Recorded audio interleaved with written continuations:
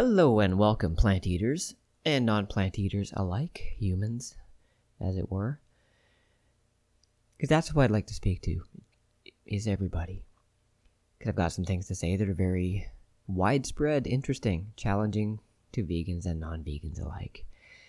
Because it will come from a place that is beyond any ego or ego-based thinking. And if you'd like to check out who I am to be able to say such a thing, I have another podcast, Illuminating the Disconnect, that talks about exactly that, how to get beyond the self-conscious and ego-conscious mind within the human being in order to see things as they really are. And that's where this gets interesting. Because what I'm going to talk about today is something that I pondered as soon as I had that experience in 2014 of being able to be in the world and see it and feel it without the need for another layer of opinion, that layer being human self-consciousness, and just understand it without having any ulterior motive, which is what the layer of human self-conscious ego does. It adds that layer of self-interest, self-importance. And I don't think I have to try and prove the point that in general humans are of the notion that they believe they're highest on the food chain, the evolutionary chain, that we are the most incredible species because of our capacity to think, because of our intellectual intelligence. And there's a heck of a lot of powerful stuff to be said in favor of what we are and how we work. But, and this is a big but, it may be our biggest Achilles heel and actually also prove how we are the most disconnected species on the planet. From the planet, from nature. And thus we are disconnected from our base nature and all the things we've done over the millennia since this self-conscious mind became so strong and powerful and gave us the ability to rearrange the environment around us instead of just using it and living within it, is our biggest, challenge, because there are consequences to those actions. And being able to speak to that from beyond the ego-conscious mind really will help me explain to you and put into perspective what has happened within our species and what's happening now. Just as it is. It may sound like it because this is Steve talking, but it's really not my opinion when it comes right down to it. I have no vested interest in being right or wrong or being clever. I don't have any interest in being labeled vegan as I speak these words, being plant-based. In another time, in another place, perhaps I wouldn't have been based on circumstance. That reminds me of a lyric from Live in the song Rattlesnake from their album Secret Samadhi, which goes like this. In another place, in another time, I'd be skinning hunted deer. And the context is that at the time, the lead singer Ed Kowalczyk was probably at least vegetarian. I can't remember if he actually had a phase where he called himself vegan or not. But as someone who had studied somewhat like I did, Eastern philosophy and compassion, ahimsa, all those notions, he was just admitting that even though he may not do certain things in this lifetime, in another lifetime, he may have been completely predisposed to something else, and that wouldn't have been a bad thing, an evil thing, an immoral thing, an unethical thing. And I concur, and I'll be explaining that in this episode. So after that experience in 2014, as I was saying, of course I was 17 years into being vegan or plant-based at that point. Well, vegan and plant-based, because both words actually apply. I started applying that to my own thinking and wondering about my journey and how I had approached it from any semblance of ego before 2014 and now being able to just explain it. Wondering what thoughts there could be about it. And so I'll give you a bit of backstory. Just a couple examples over and above the context that I've explained in some of my journey to here so far in the previous episodes. So a very formative thing happened to me in 1991. This is when I was going to university at the University of Guelph, starting to ponder the environment, my place in it, I had met someone who was my first girlfriend. She was vegetarian, although not a very healthy vegetarian, honestly, because her idea of being vegetarian was, plants and cheese sandwiches. A side effect of which is she had kidney stones a few times in the next few years, which is a natural side effect of eating that diet. But her heart was in the right place, as she had started down that road for ethical reasons, being an animal lover. And there's people that are animal lovers on all ends of the scale, from vegan to full-blown carnivore. And I honestly give everyone the right to call themselves an animal lover. That can be independent of your dietary choices, independent of what you hear, or what I've heard a lot of vegans say over the years. It would be nice if it's a more all-encompassing perspective, but it is what it is. So in 1991, with all that in mind, I was contemplating a lot of things, my own diet included, and where it might lead, and just my sense of connection to nature, which had always been quite deep and honestly quite respectful. I never went out of my way to cause any harm to anything. Like I said in a previous talk, when I went fishing, even if I caught a fish, I'd put it in a bucket. I'd try and keep it as long as I could without my dad, actually finishing it and then, doing something with it. Often the fish would escape and I would be happy about that the next day. I often named the fish after I caught them. So obviously I didn't have a vested interest in wanting to fish, and I certainly didn't need to do it for sustenance. This is definitely a privileged thing in our society when we can do such a thing. And even if we do consume the fish, we don't actually need to. And so growing up, I never harmed anything. And even if it happened, it was by consequence, such as my diet growing up. I was a child. I didn't know what the consequences were of everything, how the food got to my table. And so there's definitely a bigger picture to it than you're aware of when you're a child. And so forgiving yourself that on any level is very important later in life if you do decide to change your ethical stance on meat consumption and animal consumption. So, back in 1991, a group of us went to see the movie Dances with Wolves.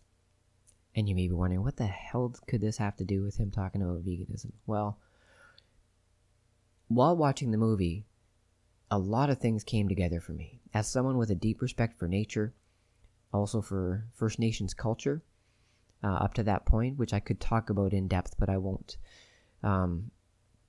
need to go into here or quite yet.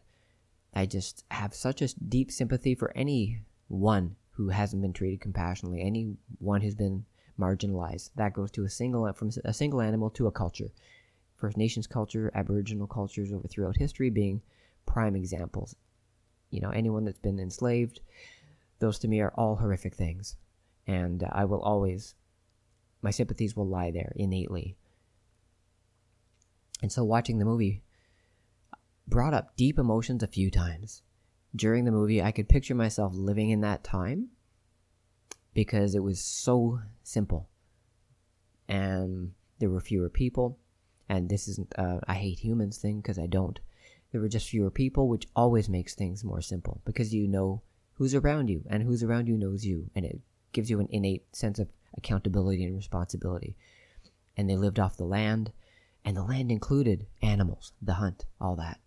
And so during the movie, I remember finding it very interesting because I was somewhat conflicted because I was reading all this stuff about animal rights and we should never mistreat animals, and yet I'm watching a movie about a time in the past, but I'm watching it now, and I'm trying to apply some thoughts to it. And I had realized I had to suspend my thoughts in order to be accurate and to look at it through the perspective of that time, the lens of that time. And by the end of the movie, I could have pictured myself living in that time and being okay with living off the land because it was for survival. That would have trumped being self-labeled vegan back in the 16, 17, 1800s and before. When there was a lifestyle that existed before the white man even came to do anything on the land. But the other thing that came up, there's two other things that came up, and the other one was the complete lack of disrespect that people coming in to North America from outside of it had for the existing cultures. It bothered me to no end that in the movie they kept just having to move further and further away for their protection without having actually done anything. But what also really irritated me was the fact that the people coming in didn't ask. They didn't cooperate. They didn't try and commune with them. They didn't try and learn anything from the existing culture, as if the existing culture had nothing to learn. And that is nothing but ego, coming into a situation with that perspective. And I'm sure you can relate to times in your life when you thought you were so right that you just didn't even listen to another perspective or look at a situation and analyze it and try and quiet your mind and go deeper, whether you were going to change your mind or not. And so the frustration I felt watching the movie and at the end was so great that after the movie, we walked out of the theater and I was with a group of people and everyone was like, well, what'd you think of the movie and all this kind of stuff. And it was some pretty good talk about it. But I actually was so emotional and choked up that I couldn't speak about it. One, I didn't think I'd really be understood because my perspective was pretty deep and pretty far-ranging. And I wasn't looking for any sympathy or anything, but I was actually disgusted with myself and I felt guilty by association of the color of my skin now for having been involved in some way with that happening. And that's, to me, a very honest, open human reaction, irregardless of skin color. There isn't a way to associate that that's valid, because there was and is a certain mindset about conquering that has always been, and again, that's an ego-based concept. Ego wants to conquer. And this is what it gets down to. Ego conquers the heart. It doesn't let the heart speak. It doesn't let compassion or empathy lead the conversation. Now, I'm wrapping this all together now as I talk to you. I couldn't have put that into words back in 1991, or honestly, any time up until 2014, this thoroughly. But now I know how I felt and why I felt that way, and how some of the feelings were very honest, and they had nothing to do with diet, but they had to do with morality, but a deeper morality than any ethic that could be attached to veganism. And that was a very life-changing experience in its own way, because it began me really pondering things, and it did lead me down the road of, well, okay, if I understand that I could have been there in that time and I'm okay with that, well, I'm not in that time. So I started reframing it from a more rational perspective. I live here, I live now. We don't need to hunt anymore. We farm most of our food, whether it's animals or plants. And I don't need to be associated with that, so I started evolving towards a more strict vegetarianism and eventually, 1997, vegan. All the way. Because that's the logical conclusion to realizing that you want to be compassionate. What's the most efficient way to do that? Which is, efficiency really in this context really just means compassion, means love. No collateral damage where there doesn't have to be any. And that is the logical conclusion, as I was saying.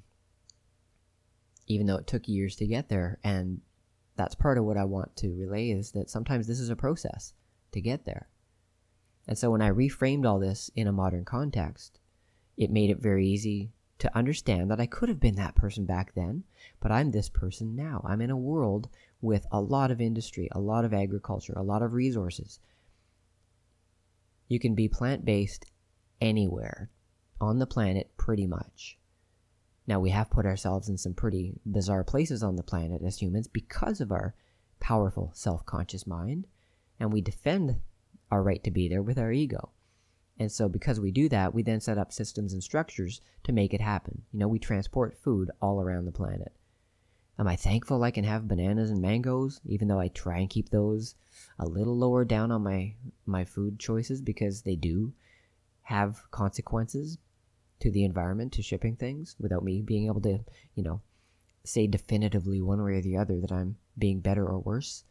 I try and keep an eye on those things, and yet still forgive myself that I live right now And I can't control absolutely everything about all those choices at this point, either where things come from or the consequence of my actions afterwards.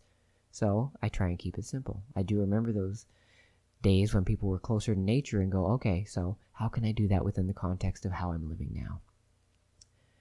And that thinking and that evolution led me to a breakthrough in 2014 with my own self-consciousness and my own consciousness being able to understand it in a simple way from beyond myself. And that, in turn, led me to re-examine on a deeper level the idea of veganism, the idea of diet, lifestyle, how we live on the planet, what's most efficient, what is compassionate. And so, in that vein, one of the more important books I'm writing is going to be called Egotistical Carnivores. And it's going to be a book about the evolution of natural human biology, diet, and lifestyle choices. Because if we look at our closest living ancestors, they are very highly plant-based. You can look up statistics. I've done it in the past, of course. I've looked up a lot of stuff in the past, folks. So I may not quote things exactly, but I've got a lot of experience in this area, and I've certainly contemplated and reflected on it all. And so if we evolved from that, then there's a very high % chance that our biology is predisposed to that as well.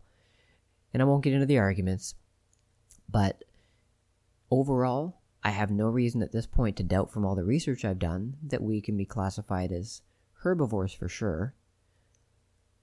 Frugivores quite accurately, especially if we evolved from the tropics and we evolved in a place where our food was readily available all around us. We didn't have to go look for it, hunt for it. It was just there.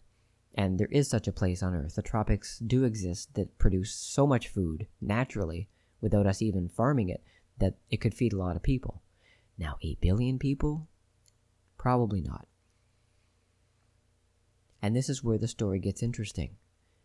Because if that's our natural predisposition, I don't want to add to that, we are also very likely opportunistic omnivores, meaning we can eat insects, meat, and that's been proven. We're here. A lot of people eat meat, and we're here.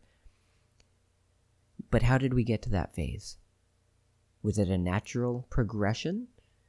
And this is where it gets tricky, because I reckon and speak in my other podcast about the evolution of this powerful self-conscious mind inside of us having been a natural phenomenon.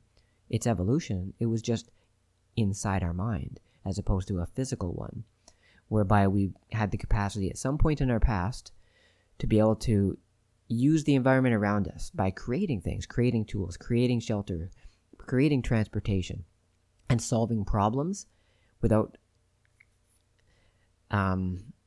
anything but our mind, and then taking action based on new thoughts, connecting information inside of our brain. And to me, that's insanely fascinating, knowing what we are and how we work, how we evolved. But the tie-in now is, where's that led us as far as our health and our diet goes all around the planet? And I think there's a very strong case to be made for the fact that it's only through that mind, the human self-conscious mind, and the ego, which goes along with it. They go hand in hand always, even though the ego part doesn't have to be a big part or the biggest focus. It's always there because we're proud of ourselves as a species for being able to figure all these things out. We just are. Because it was tied at some point to our survival, and that makes it a very easy thing to contemplate and to attest to as a fact.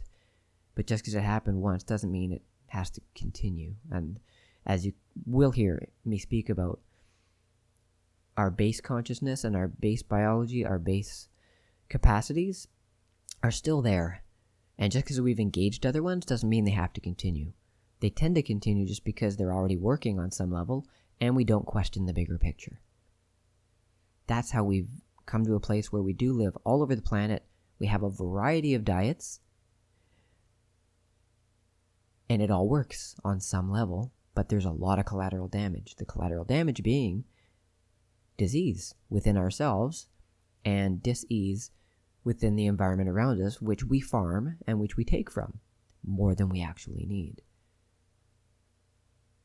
And that's a very egotistical proposition.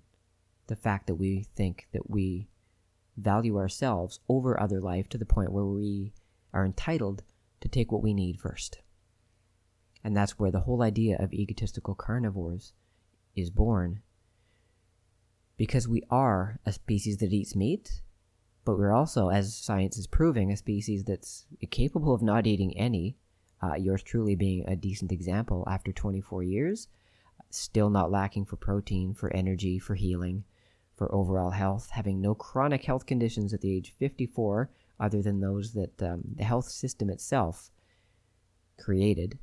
Being, when I was younger, I had a very poor diet, high in sugar, high in processed foods, all things approved by the government, same people that approve the medications, I might add, and having a mouthful of amalgam fillings full of mercury, which again, approved by health authorities, but now which we know have deadly health consequences for some people.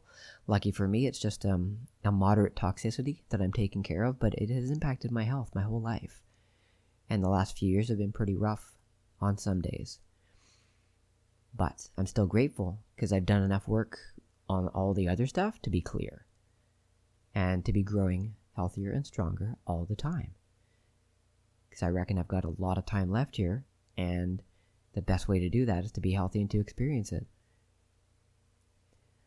So I'm going to be speaking about this and documenting it in the book with the notion that ever since we were able to use our self-conscious mind and our subsequent entitled ego to move all around the planet, we've had to adapt our diet to suit.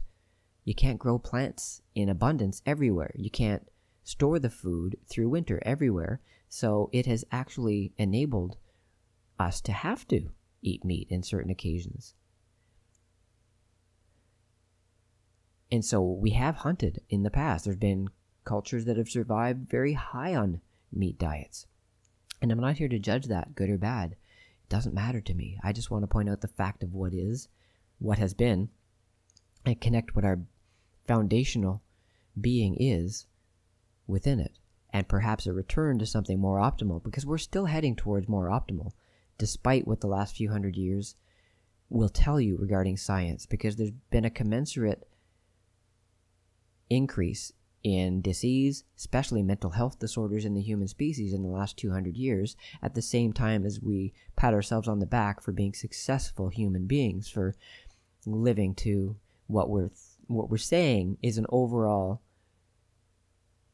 higher age. Life expectancy is higher than it's ever been, and that's something that can be talked about a lot from a deeper perspective as well, because while that may look like it's true on paper, there's lots of reasons why it wasn't in the past, and there's no reason to believe that people didn't live to be 90, 100, 120 years of age throughout human history.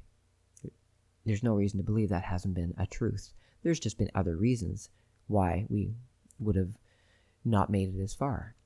We have created a very stable environment for ourselves, even within the realm of having so much disease. People live to be 60, 70, 80, 90, and the medications they're on, which they have to take as a result of the poor food system and lifestyles they live, enable that to happen.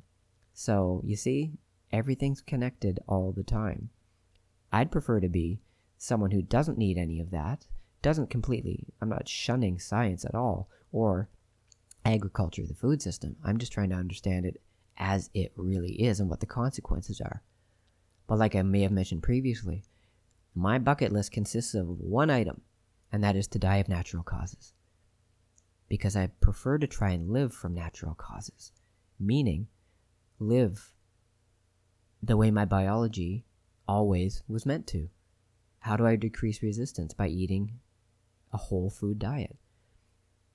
And I will freely admit that within that realm, there's the possibility and the option for meat consumption, because there always was.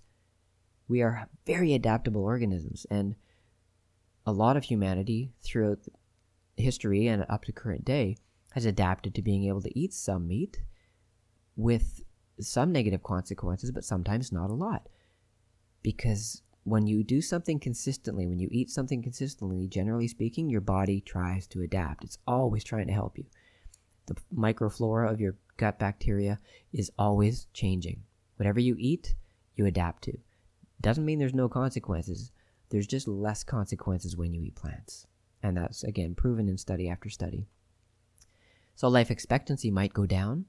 A lot of Aboriginal cultures in the past perhaps didn't live as long because of meat consumption. And that's true if you look at certain studies regarding the Inuit. But what was the quality of life? Perhaps the quality of life was better because it was communal, because people were living with respect for the land because they knew they needed it for their survival. And we've certainly lost touch with that. Vegan or non-vegan alike, humans have lost touch with that. And yet that's where the good stuff is in actually understanding and honoring and respecting and loving your life and the life around you, and then taking only what you need with the certainty and the trust that it's what's good for you. Because that's one thing I've never had to doubt for the last 24 years. You know, if anyone has come up with an argument or a proposition for me regarding whether or not I should make a change, either for something I'm lacking in my diet or to heal myself, I am very open-minded. I will listen to anything and everything, and I have. I always investigate opposite points of view to the one I'm holding so that I can understand the one I'm holding and also sink into feeling, is it still valid? And that's been very interesting in the last 10 years with the rise of the trendy vegan and whatnot. So people who are vegan and they honestly don't even understand why from an ethical perspective. Whereas in 1997 when I switched, it was 100% for ethics. I was ready to perish, to wither away, knowing in the back of my mind that isn't going to happen. It's pretty easy to just get food and eat enough of it. I had a lot to learn, but I wasn't scared. I was more scared for my heart, my sensitivity with being in the world and knowing what I could and couldn't do, and knowing that it wasn't necessary. And that's always been something that's been deep within me, is not doing things that aren't necessary. So along those lines, I'd like to give you an example that I had pondered for years, and it's one that I'm sure a lot of vegans think about, is, what if, the old what if situation. What if I was stranded somewhere and I actually had no access to plants? There was nothing nearby, but there was an animal, something nearby. There was the ability to go in the ocean and catch something, and there was no seaweed floating around. And this is a what if scenario that I actually think did some good, because it could happen. I believe it's quite rare that you couldn't find something other than animals to eat anywhere on the planet, but what would happen? And this is where removing the ego from things shows us who and what we really are. And I will freely admit that while I am staunchly vegan, 100%, haven't violated my rule in 24 years, and there's been no need to. If I was in a situation like that, the word vegan kind of fades away, because it is then being held as an ideology, as a moral superiority. Every life form on this planet has a right to survive. And I would try my hardest. I would probably fast for a few days. I would drink more water if there was water accessible. I would do everything I could to push it off until there was a chance, for that situation to be changed, to find transportation, to be rescued, whatever the case may be. But honestly, if I needed to survive, I would do whatever it would take to survive. And I would do it as compassionately as I could. I would respect it, I would honor it, and say that did happen. And I had to survive for a week eating something. Eating whatever animal I needed to that was around. As soon as I was out of that situation and returned to, what could be the regular world where food is easily accessible and I have choices, you could say I'd be vegan again. And that instance didn't make me not vegan, it just made me human. And I would be fully aware of that, but also able to embrace the vegan label again after that. because I would have no intention to ever harm an animal. Never did. So what I'm trying to say in conclusion here is that we're in a world now where we've made industry of everything, animals and plants alike, and there's accountability on both levels, because even farming plants isn't done in a compassionate, humane way all the time, and monoculture cropping has huge effects on the environment. Huge effects. It's all connected. In some essence, no one on this planet is truly vegan because we can't control everything that is collateral damage. Any death that happens, from microbes up to other animals. We just can't control it all. And yet we live in a world where we do have access to everything. In fact, the amount of plant material that's fed to animals to then feed humans can feed the world a few times over. And that's been proven over and over again because we kill something like 80 billion animals a year through farming. And yes, we're all responsible for that. The irony is, it's not even good for our health, especially the way things are farmed these days with chemicals, antibiotics, which they have to be that way because it's not natural for animals to be in that situation. And there's the ethical rabbit hole there is, if you know that that's being done and you can live with that, I don't think you've really contemplated the value of life, the value of your own life, and the value of the life of another life form that you honestly don't need to survive. And so in this world where we have access to so much through our powerful mind, to farming, we can farm better through permaculture, we can grow our own gardens, we can eat less than we do. That's even a starting point. My God, in the Western world, most of us just plain eat too much. We eat at the wrong times of day. We eat too late into the night. Like, there's some little patterns that we could change that match our natural biology that would reduce food consumption and animal consumption instantaneously, And I might get into those at some point, but the relevant point for me to put forth to contemplate today is to ponder where you are in your life on the scale of consumption, and even if you're already vegan or plant-based, what are you doing that's not necessary? How can you simplify it and feel better on all levels? Feel better in your spirit, feel better in your body because your body is more well-nourished, and feel better in your mind for being at peace with having made a decision that you can live with today and tomorrow.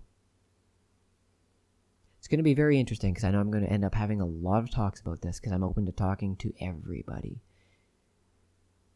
And this is a new concept. It's deeper than anything I've heard before, even from, philosopher, animal rights activists, and everyday vegans, everyday plant-based people, and the other extreme, the new, what would you call it? Like the veganism when it started arising 15 years ago, and everyone was kind of like, "Oh wow, this is going to take over." Well, what happens whenever that happens? There's usually a pushback, and the pushback would be, "Well, if you can go full vegan, we can go full carnivore." And so, of course, there's people out there doing that. I think partially to prove it, partially to have the ego about it, but partially to show that it can work. There may be consequences. We have to wait and see because it's going to take some time to tell. And I don't wish anybody ill, but I do hope that people, whatever they're doing, respect the land, respect nature, respect whole food, and respect being compassionate in how that food gets to you, irregardless of what it is. So, egotistical carnivores. I reckon that's exactly what we are now. Only because we can think our way to being carnivores. If we were just left to our own devices on the land without any knowledge that we can eat meat, I don't think we would try and do that as a first instinct. So, I'll leave it there. See what you think. If you have any questions, you can email steve@illuminatingthedisconnected.com. Leave a comment. And if you want to support me so I can publish this book amongst many others, I would truly appreciate that because all the work I am doing now and will do will be free. Freely available. But, of course, we live in a world where things cost. including me eating my simple plant-based diet and paying my small amount of rent to live in a small space in this world, which is all I have, which is all I actually ever want. I have everything I need. So I'm not looking to make a ton of money. If I do, I'm just going to help people with it. So there. And you can contact me if you'd like to make a donation. And there will be a small clip at the end here just to direct you to places where you can do that as well. I appreciate it, as well as your time and attention. Take care. Hello, fellow humans, and thanks for listening. I really appreciate it. Ever since I got this thing started, which was years in the making, I've been excited about doing this, and only this. It's what gives me the most pleasure in life, is helping others help themselves, and it's actually what I know the best, despite all the other things I've studied for and have had as careers, as experiences, as hobbies, as connections with life. This is it. So to that end, if you'd like to support a very simple human doing this, it doesn't take much for me to survive, and anything over and above that I ever make from this will always go back into helping others directly. And you can support me by finding me on Red Circle Podcasts, which may be where you're listening. There's a donating information there. I also have an account with something called LibraPay, where you can find me as Steve Alat, or you can send a donation through PayPal, steve@illuminatingthedisconnect.com. If any of those aren't sufficient or fail, send me an email. Again, steve@illuminatingthedisconnect.com. We can figure something out. And thanks for listening. I really, really hope it helps. And if it does, do send me a message. Thanks for your support.